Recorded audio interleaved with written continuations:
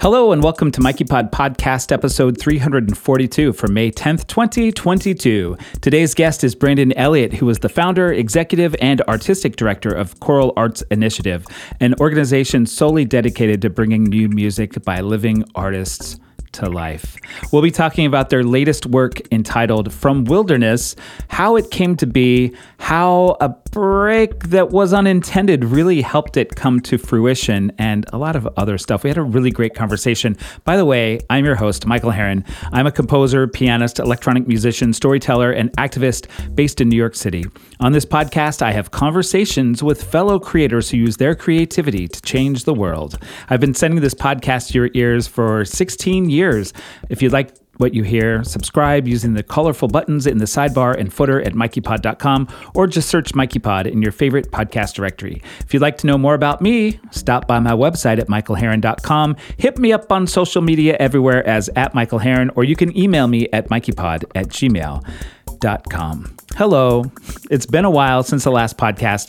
I don't want to get too into it. Maybe I will at the end of the show. It's been, I've had some challenges. I've been talking about these challenges on the podcast for a long time. I didn't really realize that maybe something else was going on that I needed to get addressed. So now let's this whole thing. So how do you even talk about this? I have depression, and it's Mental Health Awareness Month, so I guess now is a good time to talk about it. I've been really struggling, as you know, longtime listeners and my patrons. I have been kind of under a veil of like yuck for quite a while, since before the pandemic, and really just trying to like strong arm myself into finding motivation, and I needed help. So I've been getting help for the last couple of weeks. I started seeing a doctor, and I feel like I'm oversharing. All of that is to say, I feel good, and I'm okay. But this podcast and a lot of podcasts, it's been choppy for quite a while. And I think that has a lot to do with it. All of that said, today's interview is late. It's amazing. It's a really great conversation, but you're going to hear us talking about some dates that have already happened, about a release and a premiere. But I wanted to leave it all together so you could hear it in its entirety. But no, like the piece we're talking about is now an album that is available streaming everywhere. So you should definitely check it out. And I think we're going to go right into listening to some selections from the piece, From Wilderness. This is selections from three of the pieces, Sierra's number 1, number 2, and number 3. And this is just part of this amazing piece. It's written for chorus, cello, and crystal singing bowls. It's a really cool piece. And our conversation with Brandon is really cool too. Thanks for enduring this sort of kind of all over the place / oversharey introduction. But I felt like I really wanted to kind of address that, and also kind of, I don't know. I'll talk more about it at the end of the show. So thanks for listening, and here are selections from Wilderness.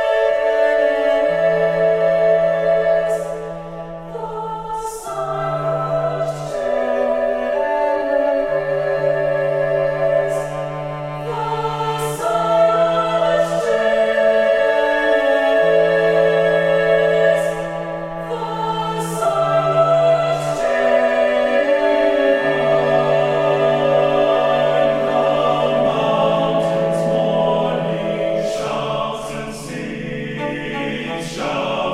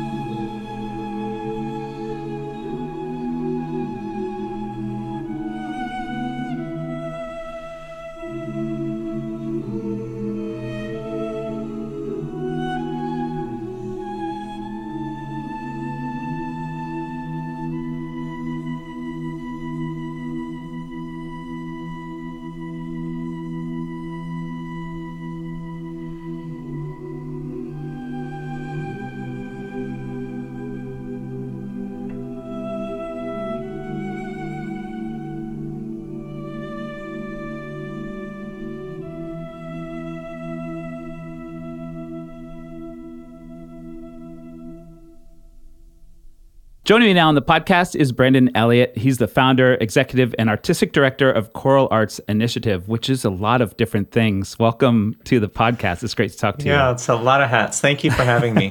Yeah, sure. Like we just listened to some music, but I guess before we talk about that, maybe you could give let us know what the Choral Arts Initiative is. It seems like it's not something you could just like do a nutshell about, but so you do a lot. Well, let's see if I can. So Choral Arts Initiative, we're in our 10th season right now. And we started, our founding was really focusing on the premise of we need to amplify the voices of living composers better. And particularly in our area, that just was not happening at a rate that I thought was really accessible for composers. It's like, how do these composers that are writing music today, how do they even get a chance? So that was sort of the founding premise for the organization. Fast forward 10 years, we've premiered over 70 works. We're commissioning our 20th and 21st work, looking for the next couple seasons ahead. And again, our passion, our calling is to champion the works of living composers. Which is a neat, like I'm a musician and a composer, and I remember like being in school and even after school, I was working with a composer friend of mine who was helping me like write a piece and kind of going to her for lessons in a way. And when it was finished, I was like, so now what? Like, what do I do to like get someone to perform this? And it was just a string quartet with electronics and piano. And she was like, oh, that's a whole nother thing. And I sort of like, because of that and just because I like to, I sort of found a way to just start performing things on my own. But I remember having this moment of like, oh, but I just did all this work to make this. And now like no one's going to be chomping at the bit to perform it. Right. So it's cool for that reason to know what you do. Well, and as a conductor, I had that same realization from the conductor's angle, which was when I was in school, there was a colleague of mine that had this beautiful composition. I remember saying like, why isn't it getting performed? And, my friend jokingly balked back, like, yeah, I'll just have, Conspirare sing this next week. Like, come on. So it was my realization, too, that, yeah, there really isn't an avenue to go from here's a completed work, now let's get it performed. And not that Choral Arts Initiative has the capacity to just take on every single new piece that's created, because, my God, I wish we could, but we cannot. But it does give at least just one small platform to give some composers a chance. And that's sort of our ethos, is we're giving these new living composers a chance. And speaking of new living composers, there's a piece, your current piece is called Wilderness, and there's a lot going on with this piece because it was sort of interrupted by COVID. Right. And that's what we listened to before this interview started. So, people who are listening, now you know, we're talking about this thing being put together, and there's a premiere and an album that's in process now, right? Yeah. So it was, this is it's been such a rewarding project. And while COVID was certainly an inconvenience, I'm not going to diminish that that fact. But I will say in some ways, the pandemic gave us space for pause, which the piece really calls for anyway. And it allowed all of the choral artists, it allowed everyone involved in this project, it gave them just a little bit more space to sit with the piece.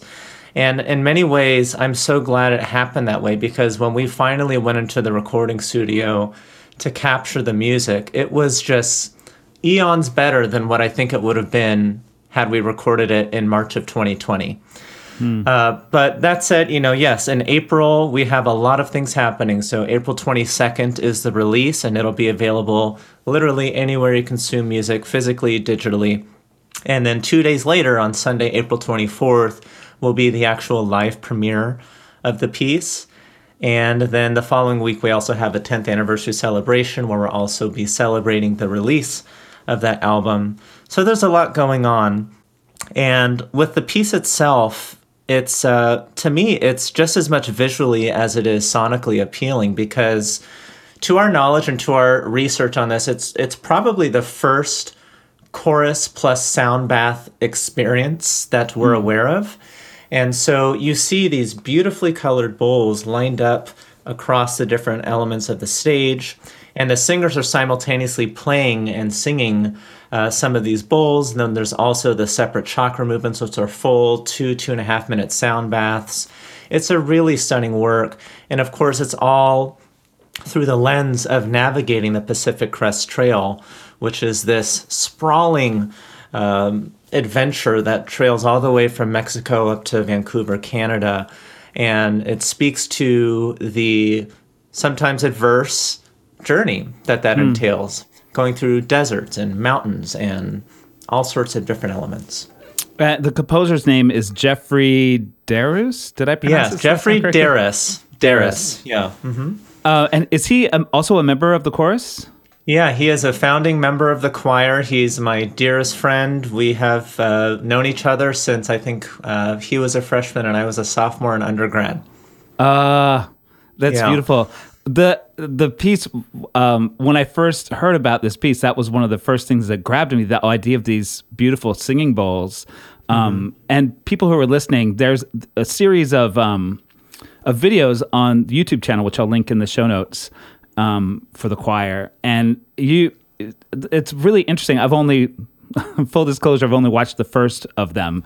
But it's really interesting hearing how COVID, I mean, it uprooted all of us, but in particular this piece and the idea of an organization that is an ensemble, like you all have to perform and breathe a lot in the same space.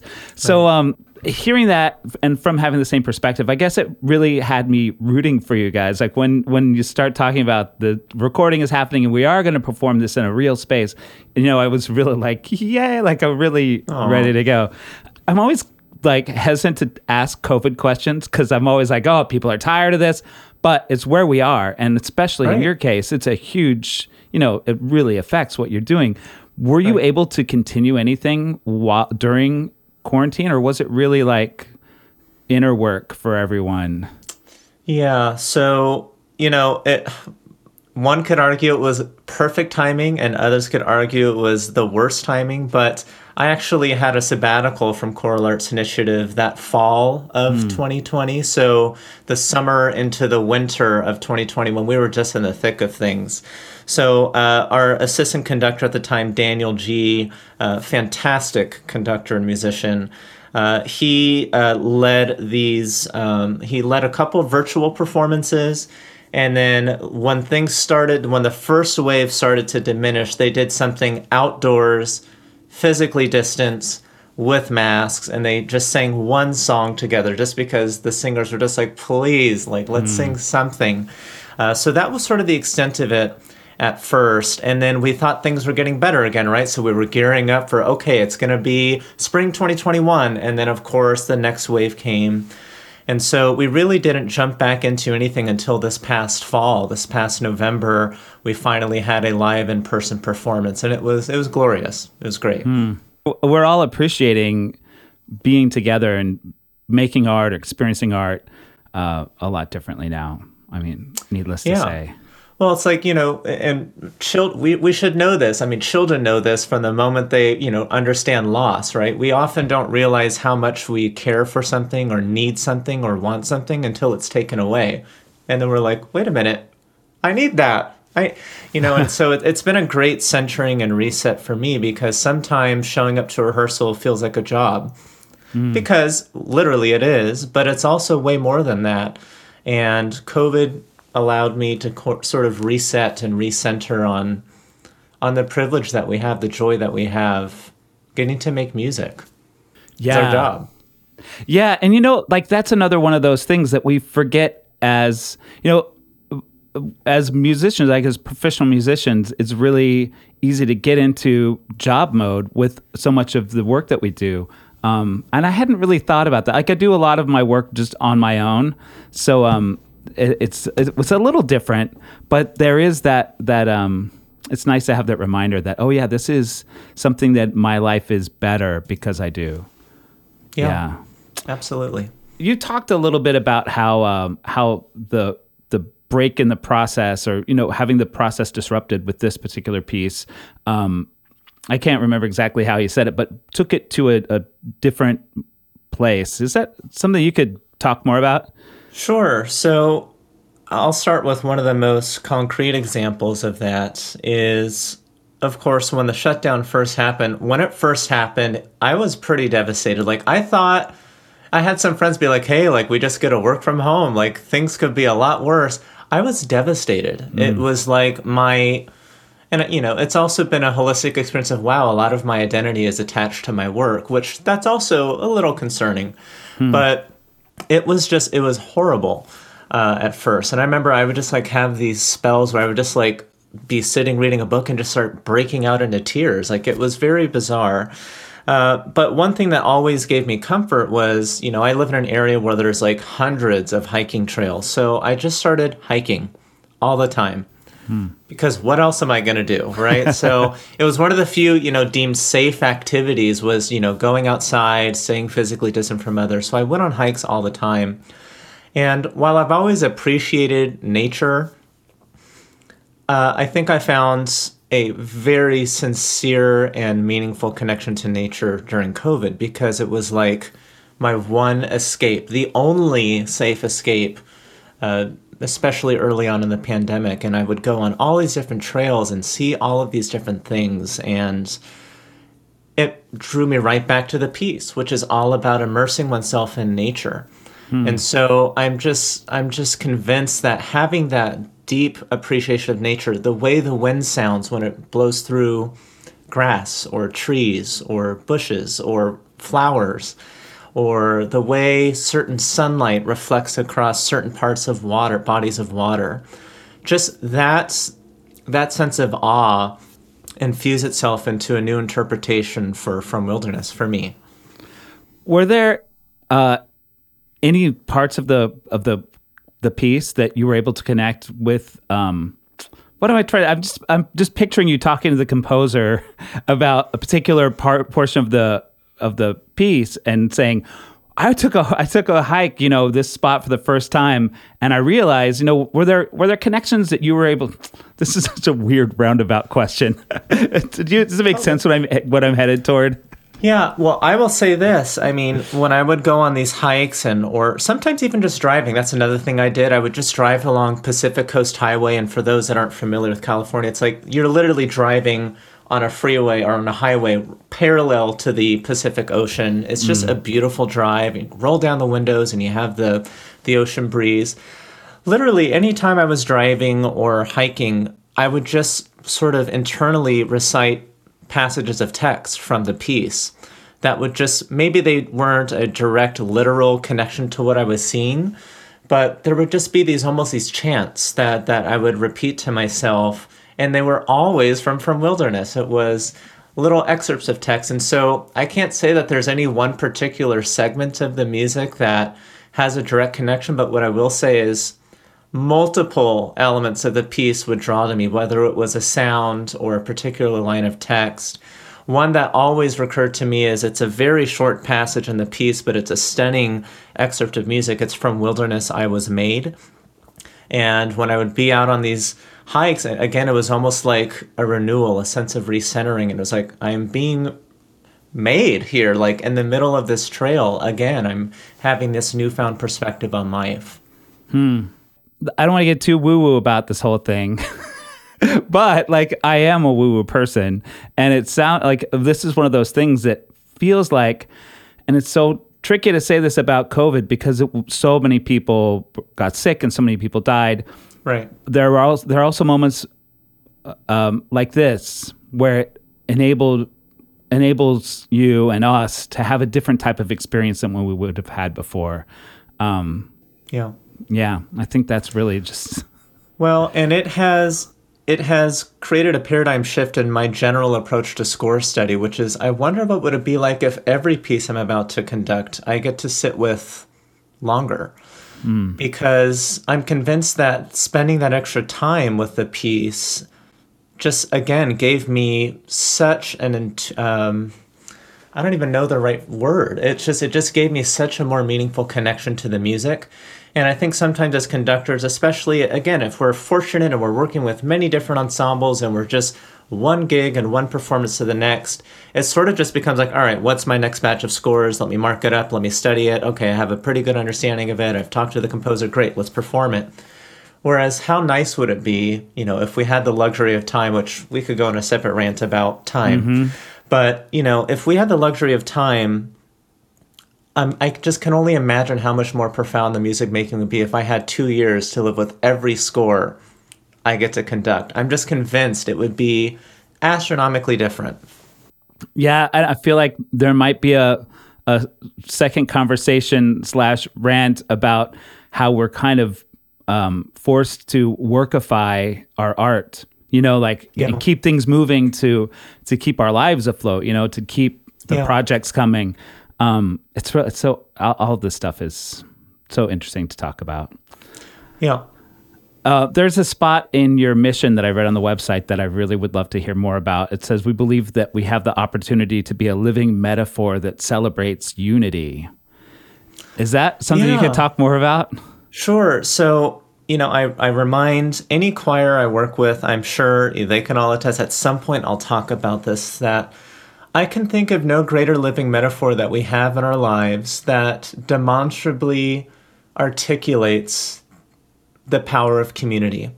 Because you have, especially take an honor choir, where it's people from different districts, different schools, yet they come together. They have no idea who they are. They all have different backgrounds, beliefs, orientations, you name it. And yet they come together in unison and harmony. And I'm using the broader sense of those words. And what an incredible life lesson that, in a time where we see so much division, in a time where we see so much anger and despair and separateness and otherness, I'm convinced if they just sang in choir, if everyone sang in choir, things would be so much better. Because, yes, we're learning how to sing together, but more than that, we're learning how to just exist together in harmony and unison. And I think there's a parallel to that. There's often the adage that getting a choir to sing pristine unison is really one of the most difficult things that you can do. And I think that directly correlates to our society, right? And so that's what I think we mean by that is it's just the most demonstrable metaphor I can think of for ideal community, the real sense of community that I think we all want, that we all strive for. You take me back to middle school when I was I'd been in a 2-part choir in middle school, and I graduated to the 4-part choir, and I'll never forget the first day in rehearsal. It was middle school, and who knows how we sounded, but to me, it was oh my God, it was 4-part harmony happening, and I was in a part of it. I think just giving people that experience with other human beings would do a lot of good as well, in addition to everything that you're talking about. Yeah. And, it's interesting when I work with singers and Choral Arts Initiative, some of them, they're professional singers at Choral Arts Initiative, but their full-time day job is something other than music. And I've had discussions with some of them that, even just the harmonious working relation, take aside the actual musical harmony, but just the fact that everyone shows up, they know exactly what the shared purpose and goal and vision is for that day or that week or that month.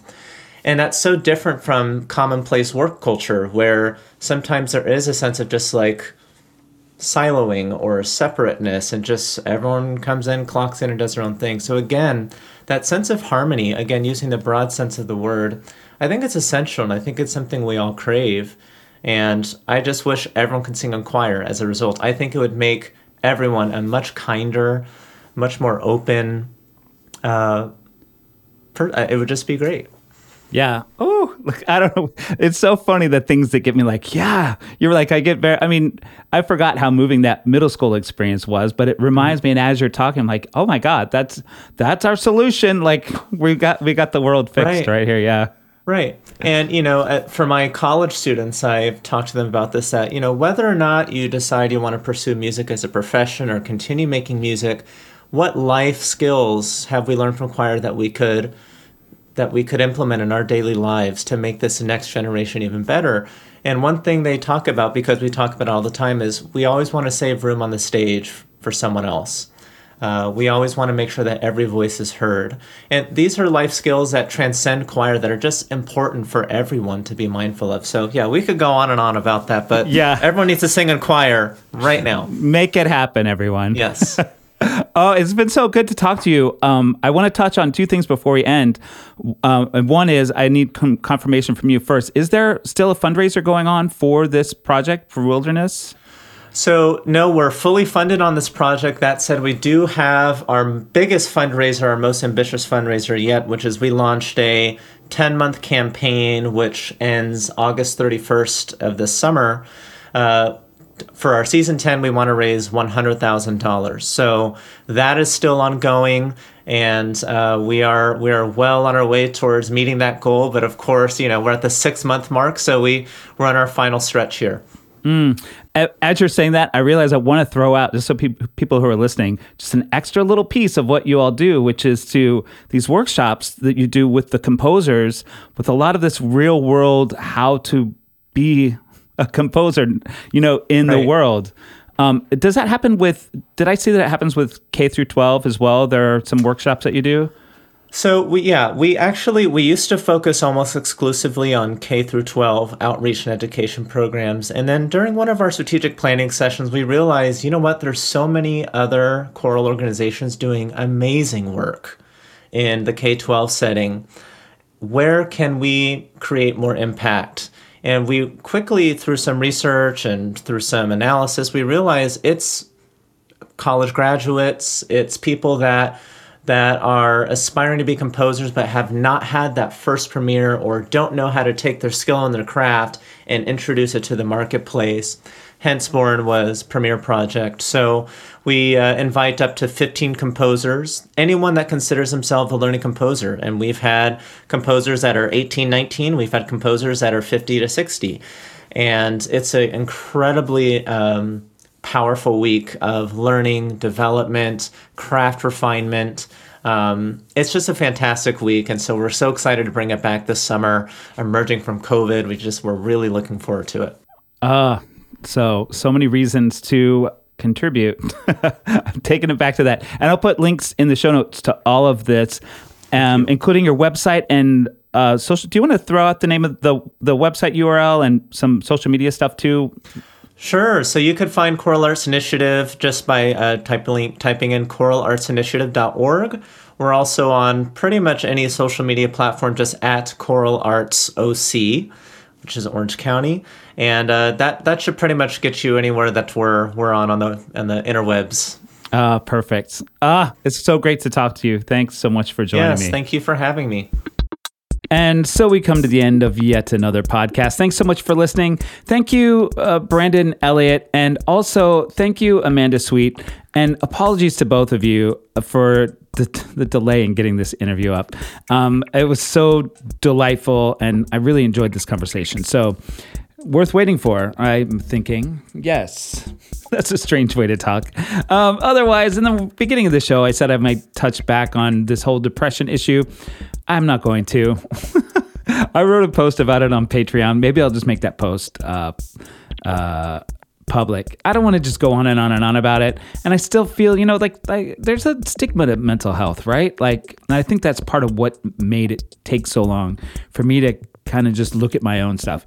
So I just feel funny going on about it even more. I already feel funny about what I've shared. So let me know whatever. Anyway, look forward to the next podcast.